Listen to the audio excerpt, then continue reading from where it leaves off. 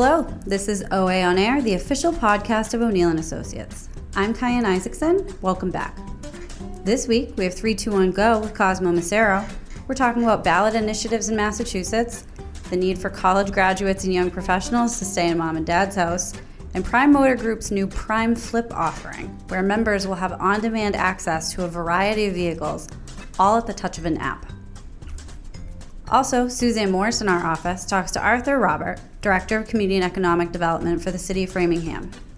During the recent International Bio Convention in Boston, the City of Framingham, together with some of its regional partners, invited conference attendees out to Framingham and the Metro West area to learn more about why the bio and life science businesses are calling this area of the Commonwealth home. And in 2 Minutes with Tom this week, our CEO Tom O'Neill talks about immigration policies, including the incredibly harsh policies that have been separating children from their parents as they try to seek asylum at our borders. First up, 3, 2, 1, go. Let's talk about something important.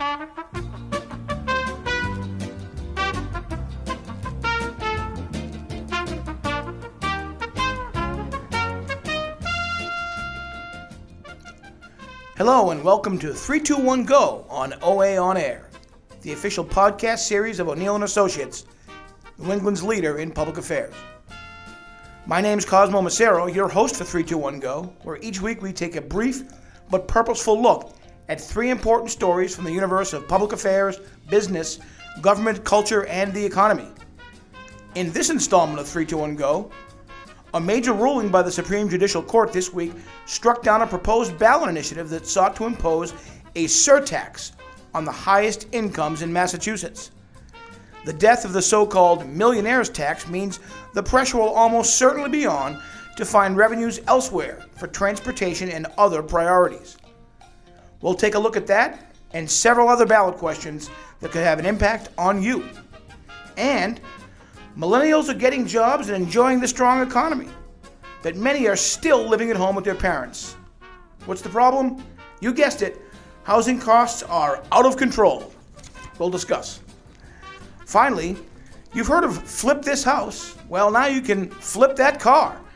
In fact, you can flip lots of cars over and over and drive some of the best motor vehicles available whenever you want with a new service from Prime Motor Group. We'll explain.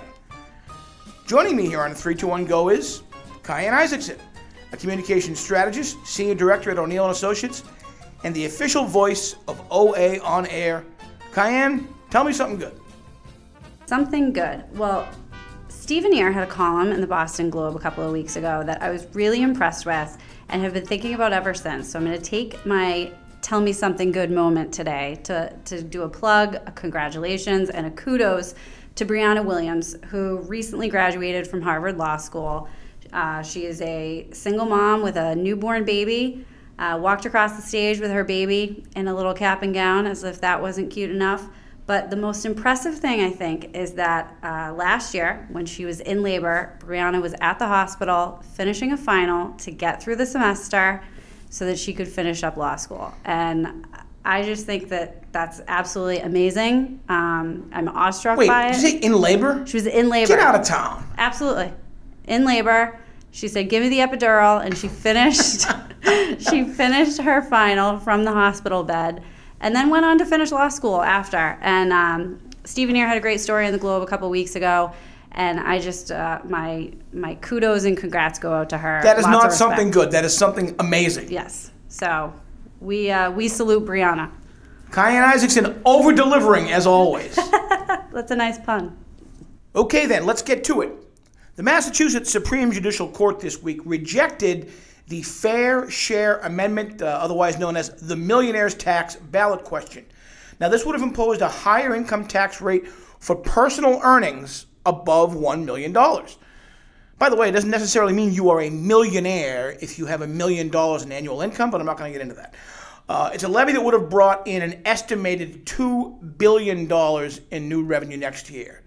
What it would have done, a 4 percentage point surcharge to personal income over $1 million. So the tax rate on that first $1 million in earnings would be at the current 5.1%, and then 9.1% on all income above that threshold. That was the proposal. I think there was polling that suggested over 65% of voters in Massachusetts favored it. Supreme Judicial Court of Massachusetts struck it down as unconstitutional. Again, the Revenue Department of Massachusetts estimated somewhere between 1.6 and 2.2 billion, that's a B, new revenue 2019. It's not coming. We're not getting that money, Cayenne. What do you think? Well, what's really interesting about the decision this week is actually everything that came after. There were a few other ballot initiatives in the works that may have found some resolution in the aftermath of the Supreme Court ruling on the Fair Share Amendment.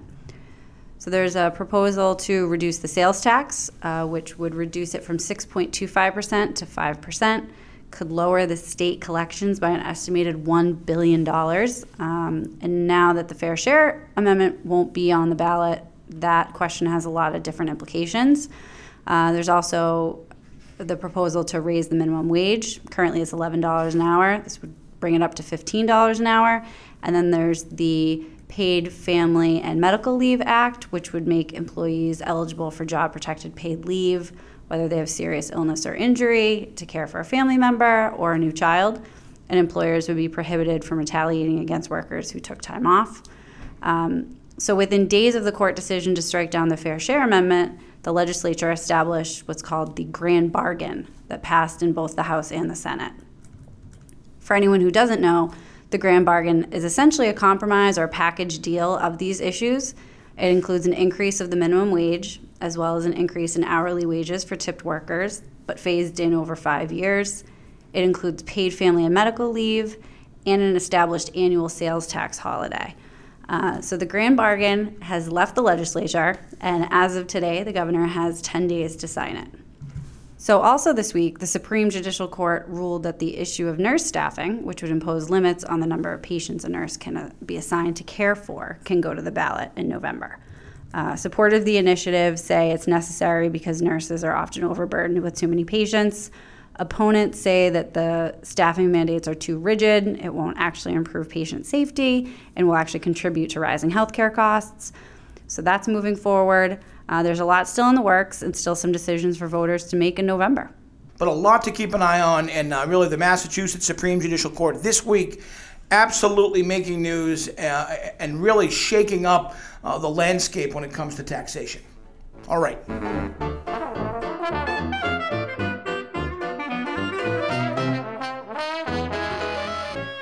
Next up, if you've been paying attention over the past year, we've all learned that baby boomers and Gen Xers are becoming trapped in their homes because housing costs won't allow them to downsize. Well, guess what? Now they're being trapped in the house with their adult kids. Now, I know what you're thinking, Cayenne. You're like, okay, here we go. This is another one of those failure to launch diatribes. It really isn't. In this case, right, these millennials, a lot of these kids, young people, they have jobs. They're excited to get going with their lives and their careers. The economic conditions are not allowing that, right? They have the future that they want sort of mapped out in front of them, but the big obstacle is the cost of housing, right? There was a recent study, 30% of new college graduates or recent college graduates in their 20s lived with their parents in 2016. That's up from 20% 10 years ago. That's actually a big jump over a decade. And the big culprit here, again, housing, not just the cost of a new home or apartment or condo, but rental housing. Just the housing market is really choking out the ability of these young people to begin their lives in full the way they want to. What do you think? I don't think it's any college student, young professional's dream to graduate college and move back in with mom and dad. I don't think that's the way. That's not what they want.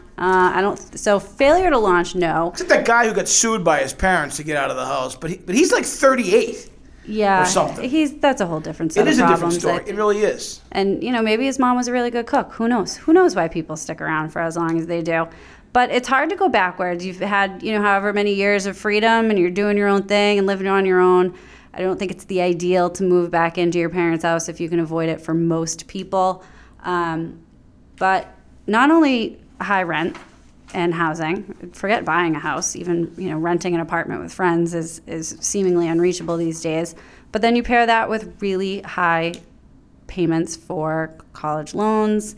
And these, they're kind of stuck. They don't have a choice. I've lived with my in-laws since being when I was a young professional, off and on a couple of times between renting and buying or what have you. I've been very fortunate that I have that opportunity, but no, it's never ideal. No, you're absolutely right. Student, I was spent some time talking to a young doctor, ER doctor, the other day. Terrific young guy, starting a family. He is out on his own. Just bought a house with his wife, and they have one young child. And he's like, things are good, but I've got $250,000 in student loans.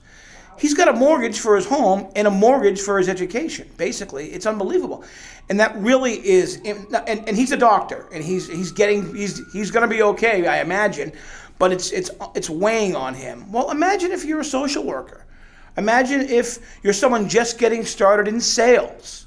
Imagine if you're a journalist like I was. Yeah, a teacher. A teacher. I mean, it's the marketplace is still the same. There's not specialized lower cost rental housing for teachers and journalists and young salesmen and so forth. So it's really a problem. The policy solutions are varied and maybe not many, but they're varied, addressing both the student debt crisis, which absolutely is a national epidemic. It isn't the next bubble. It's the bubble that's already arrived. I'd be very happy if somebody wanted to come and take care of my student debt. I'm sure you would. I'm sure you would. You've got people well into their adult lives paying down student debt, and then housing, which is to some degree a national dynamic, but certainly here where we sit in Greater Boston, a regional crisis. The cost of housing, which coupled with student debt for many young people, is making life really difficult. We have to remember too, for a lot of these recent graduates that are graduating in the Boston area, they're graduating from really excellent, top-notch schools, and they still are coming out with an inability to afford everything that they need and or want to afford. So if it's that bad here, it's not unique to Boston, I'm sure, but we've got to figure out how to grapple with it. Otherwise, we're going to have people all just multi-generations living together under one roof. And I think for some of these parents, they're ready to see their kids go too. Yeah, no, I think that they are. And I think parents are being understanding and recognize that this is a tremendously difficult circumstances for their young adult or younger adult children.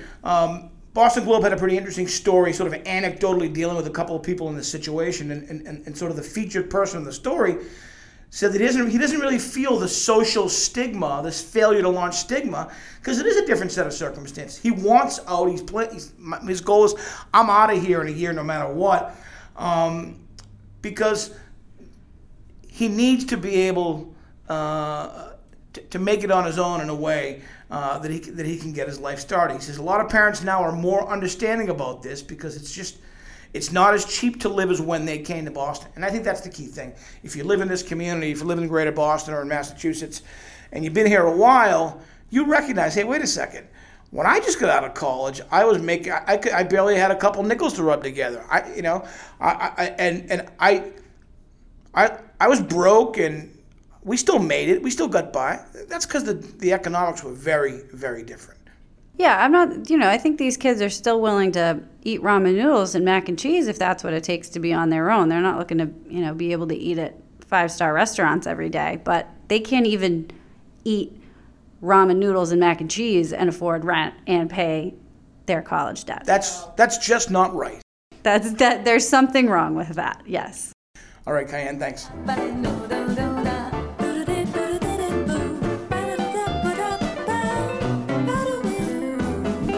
Finally, membership programs are really changing how consumers access a wide variety of products and services. And this week, we saw one of the Northeast's leading automotive retailers, the Prime Motor Group, introduce a premium-level membership program for new motor vehicles. And I mean some of the best motor vehicles on the market. Mercedes-Benz, BMW, Porsche, Audi, as well as Acura, Ford, Toyota, Chrysler, Chevrolet, all high-end models Prime Flip, that's what it's called, gives members access to an unlimited number of vehicles per month in a premium high-end sort of concierge service program. Prime Flip gives members access to an unlimited number of vehicles per month. That's what it's called, Prime Flip. Members get access to a fleet of high-end premium luxury vehicles, the ability to flip sedans, trucks, SUVs for not different occasions, specific needs. You're going to a certain type of fancy event, boom, you flip out of one car, you get the other vehicle, you take that model. There's the Prime Flip on-demand app. That's how you access this. It's a pretty remarkable service offering that they're rolling out, and it's absolutely for the premium customer. They like to say, or they're saying, it's like having a multi-vehicle garage at the push of a button. Cayenne, it's a pretty interesting service and certainly aimed at the high-end market, but it's also kind of a natural evolution of how people are getting access to the things they want in new ways. And in this case, it really gives at your fingertips your ability to try all different types of driving experiences. Yeah, I think that people want what they want when they want it now these days. So the idea that you can do it through the app, which is how we do just about everything else in our lives. The idea that you can change cars with your outfit or your mood or whatever it is you happen to be doing that day. Maybe you're going tailgating to a concert. You want to have a big SUV. And then maybe the next night you're going out for dinner, driving down the Cape, and it's a nice night, so you want a convertible. But then you don't have to pay for the upkeep of all of these cars, and you don't have to house and storage and or the excise tax do any or of those registry. things. All that stuff is included. How do you know it's a high-end service? Well, it's priced at the high end. It's $19.95 per month, a little bit less than $2,000 per month, and there's a fee to join up. But you get concierge service, okay? So that means there's a concierge assigned to you that studies your driving preferences and matches your vehicle and makes suggestions and recommendations. And again, unlimited flips per month. It's pretty remarkable, and I'm going to be curious to see how it plays out and rolls out. But Prime Motor Group, again, one of the leading retailers in New England, in the Northeast region, is kind of first with their oar in the water around here with this kind of service. Yeah, I think my guess is it's going to be successful. People, I think, want more things that they don't have to deal with the aggravation of these days. And, while it is perhaps geared towards the luxury client, nothing wrong with that. It's not that far off. If you think of people who own maybe an SUV and a convertible, and then maybe they have a car that they also, take to the dump or, take to the beach or something. If you've got 3 car payments and 3, they just bundled it up for you in a nice little package. You don't have to worry about it. You don't have to worry about where you're going to put them. You don't have to take care of them. I would guess in the winter, you don't have to get them out of a snowed-in garage. I mean, there's a lot of perks here. No, there definitely is. I mean, if you like to drive like I do, I drive a truck, and owning a car is, it's an experience. It's a fun experience. It's one that just, I guess, it's commonplace, right? But if you could take away the sort of the responsibility parts a little bit and make them a little bit easier on someone, and then give them access to all these different vehicles, it's a pretty powerful, in my opinion, offering. It's a pretty powerful marketing device, and the idea that you can, all these different types of vehicles you can try and experience for however long you want. I think that's going to appeal, and Prime Motor Group they've identified a pretty small number of members that they want to reach initially. I think that they will because it's the kind of premium service that there's going to be a market for. Absolutely. I think that fast forward a few years from now, this is going to be more commonplace than it is. That app, number one, you can enroll online at primeflip.com. You can also enroll by downloading the Prime Flip app. That's at the iOS App Store and the Google Play Store. That's Prime Flip, primeflip.com. Okay, then, that's going to do it for this week's edition of 3-2-1-GO. Cayenne, I feel this episode, we've really kind of hit our stride. We're finding our 3-2-1-go groove. I think we are. Before you know it, we'll be able to mail it in. All right, terrific. 3-2-1-go is recorded in Studio 1OA. That's just off the historic Tip O'Neill Room at our building here in the heart of Government Center, Boston, Massachusetts.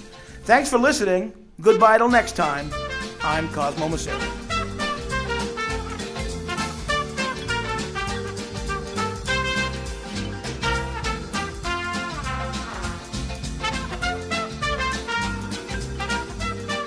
That's all for 3-2-1-go.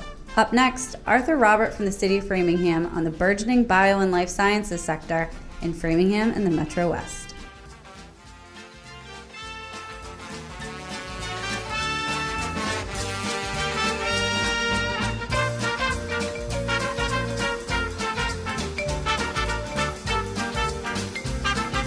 Hello, this is Suzanne Morse, Vice President at O'Neill & Associates, and I'm on the line with Arthur Robert, who is the Director of the City of Framingham's Community and Economic Development Division.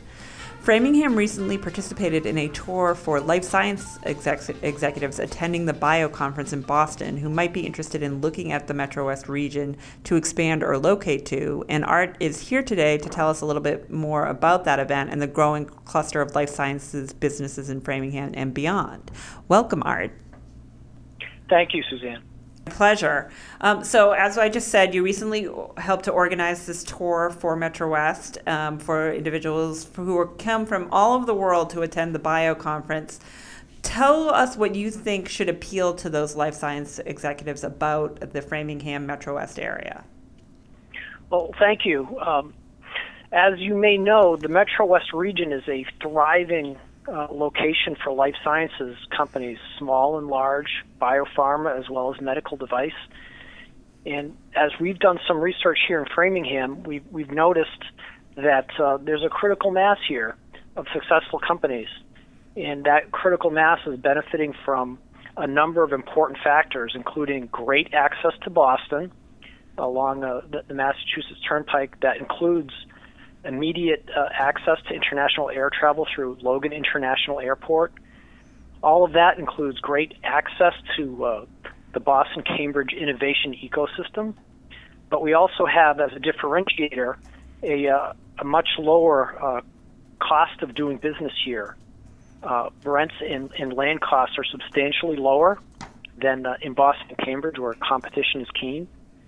And we also offer an excellent quality of life for the folks who are working in the life sciences industry. Mm-hmm. We think that all these factors together offer a great value proposition and a great alternative for life sciences companies to consider. Our very high quality of life supports a highly skilled workforce. Here in Framingham, we have a workforce that is highly educated and is supporting the success of high technology or knowledge-intensive companies across a whole range of industries here in Metro West, including the life sciences sector. So tell us a little bit about what the tour was like. How did these international executives react to being in Framingham? Well, the purpose of the tour was to give internationally oriented life sciences executives some exposure to all that we have to offer. And when I say we, I mean the city of Framingham working alongside some important partners, the town of Natick, the Metro West Chamber of Commerce, and critically working alongside industry partners who have expressed a commitment to helping the life sciences sector grow in the Metro West region. So we offer the opportunity for folks to visit Framingham and Natick through a bus that we arranged for transportation on the day after the Bio Conference. We brought them out here to visit different types of businesses to see different types of possibilities here in Framingham and Metro West. For example, we started the day at Alira Health, located at 1 Grant Street in Framingham. It's a global life sciences consultancy with its headquarters here. And we were able to use that opportunity to introduce executives to Massachusetts leaders, including Travis McCready, CEO of the Massachusetts Life Sciences Center, as well as executives from a range of Metro West life sciences companies to hear firsthand how that value proposition we offer plays out in terms of successful life sciences companies. We also offered our visitors an opportunity to visit Sanofi Genzyme's Framingham biomanufacturing facility, a leading facility worldwide. And we ended the day at a facility called ABI Labs in Natick, essentially a home to shared office and lab space supporting about 18 very early stage life sciences companies. So we were able to show our visitors our great ecosystem that can support small, medium, and very large companies. Great. So as you just outlined there, the life sciences sector has become an increasingly important part of the economy in Metro West. Tell us a little bit about how communities like Framingham have encouraged the growth of the sector within the area. Well, for Framingham, we see the life sciences sector as an important growth opportunity. It's also very well matched to our stock of commercial land, commercial space, and the infrastructure that we offer, including water and wastewater service provided by our MWRA, or the Massachusetts Water Resources Authority. The Mass Biotech Council has identified Framingham as a bio-ready platinum community, which is the highest possible rating of readiness to support life sciences development. And from all of that, we're looking for ways to draw attention of the sector to Framingham to help companies understand possibilities. One recent effort to draw this focus was for Framingham to conduct a life sciences event in September of 2017, where we brought together business leaders from Framingham, regional leaders from the life sciences industry, as well as leaders from government, to talk about the status of the life sciences sector here, identify growth opportunities and challenges, and talk about ways to elevate the industry. And through that discussion, we certainly heard from local companies who expressed the desire to come together in Metro West to be able to share their growth challenges, the growth successes, and to celebrate their presence here without having to go into Boston and Cambridge to meet so many of those needs. And it was from that original dialogue that we were able to foster follow-on conversations amongst the industry that is translating into the formation of a Metro West Life Sciences Network. And it's that network that provided so much support for the bio bus tour we conducted earlier this month. Mm-hmm. So you mentioned the network. What else do you see on the horizon for the sector in the Metro West region? Well, I think that as the network comes together, there will be plenty of opportunities for executives as well as aspiring executives in the sector to come together to share their experiences, to learn from each other, to ultimately support each other, and in important ways, they'll look for ways to collaborate. An important motivator for this network to come together was that executives from one Framingham company developed business with another Framingham company, not through connections locally, but through a convention conducted in San Francisco. So we think there's a lot of potential to strengthen the cluster here through direct connections that we can provide here without relying on the convening events that may happen in other states or relying on the innovation networks alone, in Boston and Cambridge. I don't think we'd ever expect to emulate the innovation ecosystem that's there, but it's certainly something that we can build on and promote growth here in Framingham. So in general, Framingham has a lot going on right now. So just tell us a little bit about what it's like working in a community that really is going through some exciting changes. Well, it's an exciting time here in Framingham. As you and I have discussed before, Framingham is amidst a transition from a town to city form of government. We elected our first mayor, Yvonne Spicer, who assumed office in January this year. And we're now all in government figuring out how to work together to strengthen the city. And what I mean by that is everybody involved is learning their roles and is developing the right and effective ways to work together with the mayor, the executive branch staff, as well as the city council, who, by meeting on a regular basis, will be able to help Framingham move quickly to respond to and support emerging business opportunities that unfold here. So it's a lot of fun. We're quite busy. Mm-hmm. We're all learning how to do some things in new ways and ultimately be more responsive to the needs of the business community. That's great. Thank you, Arthur Robert, for joining us today. Thank you, Suzanne.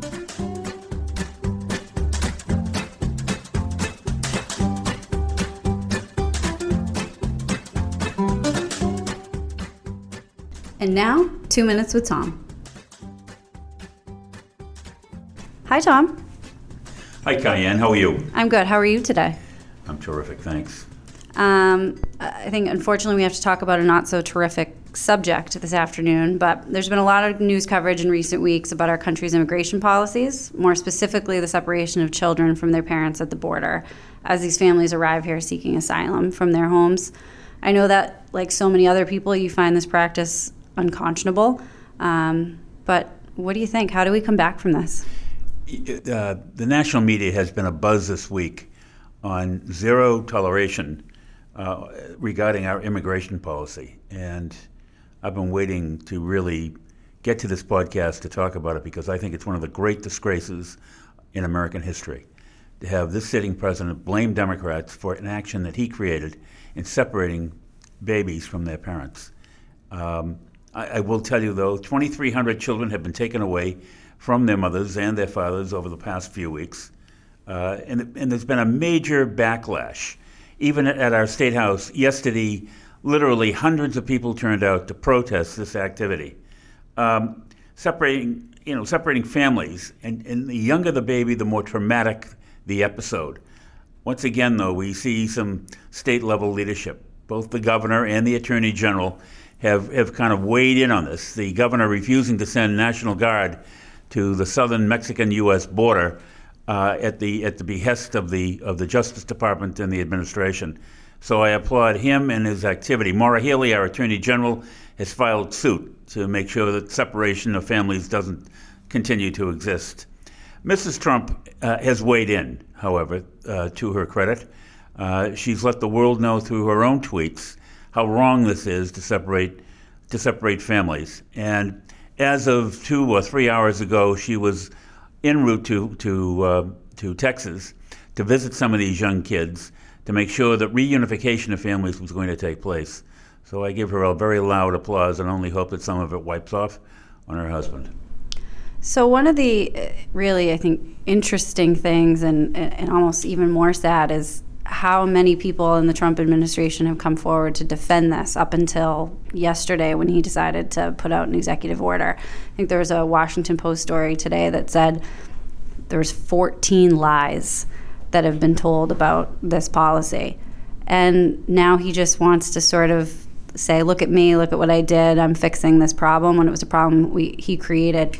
How does the media in this country and all of us, how do we continue to hold him accountable? Just make sure that media outlets, especially the ones that are telling the truth, continue to do exactly that, tell the truth, so that the truth will win out overall.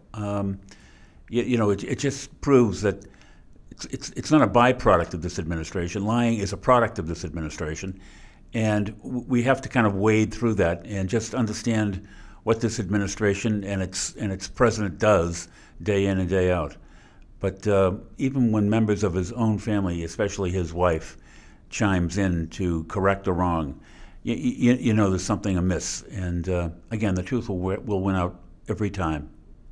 And so many leaders, including leaders here in Massachusetts and Boston, have spoken out and said, same as you, that this is disgraceful. It's a black mark on our country forever. What do we do going forward? How do we come back from this? Just to remind people that the American experience has been really nothing other than an experiment. We're a nation of immigrants. Somebody said it yesterday, and it kind of reminded me of what Winston Churchill said in the 40s. Europe would not exist without its immigrant populations coming on a continuous basis. It's what makes the economy strong. It makes us all as a people stronger.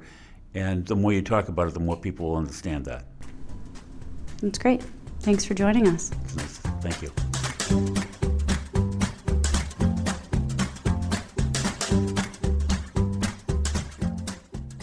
That's it for this week's episode of OA On Air. Thank you for tuning in. Now be sure to subscribe. You can find us on SoundCloud, iTunes, and really anywhere else that you listen to podcasts. We'll talk to you next week.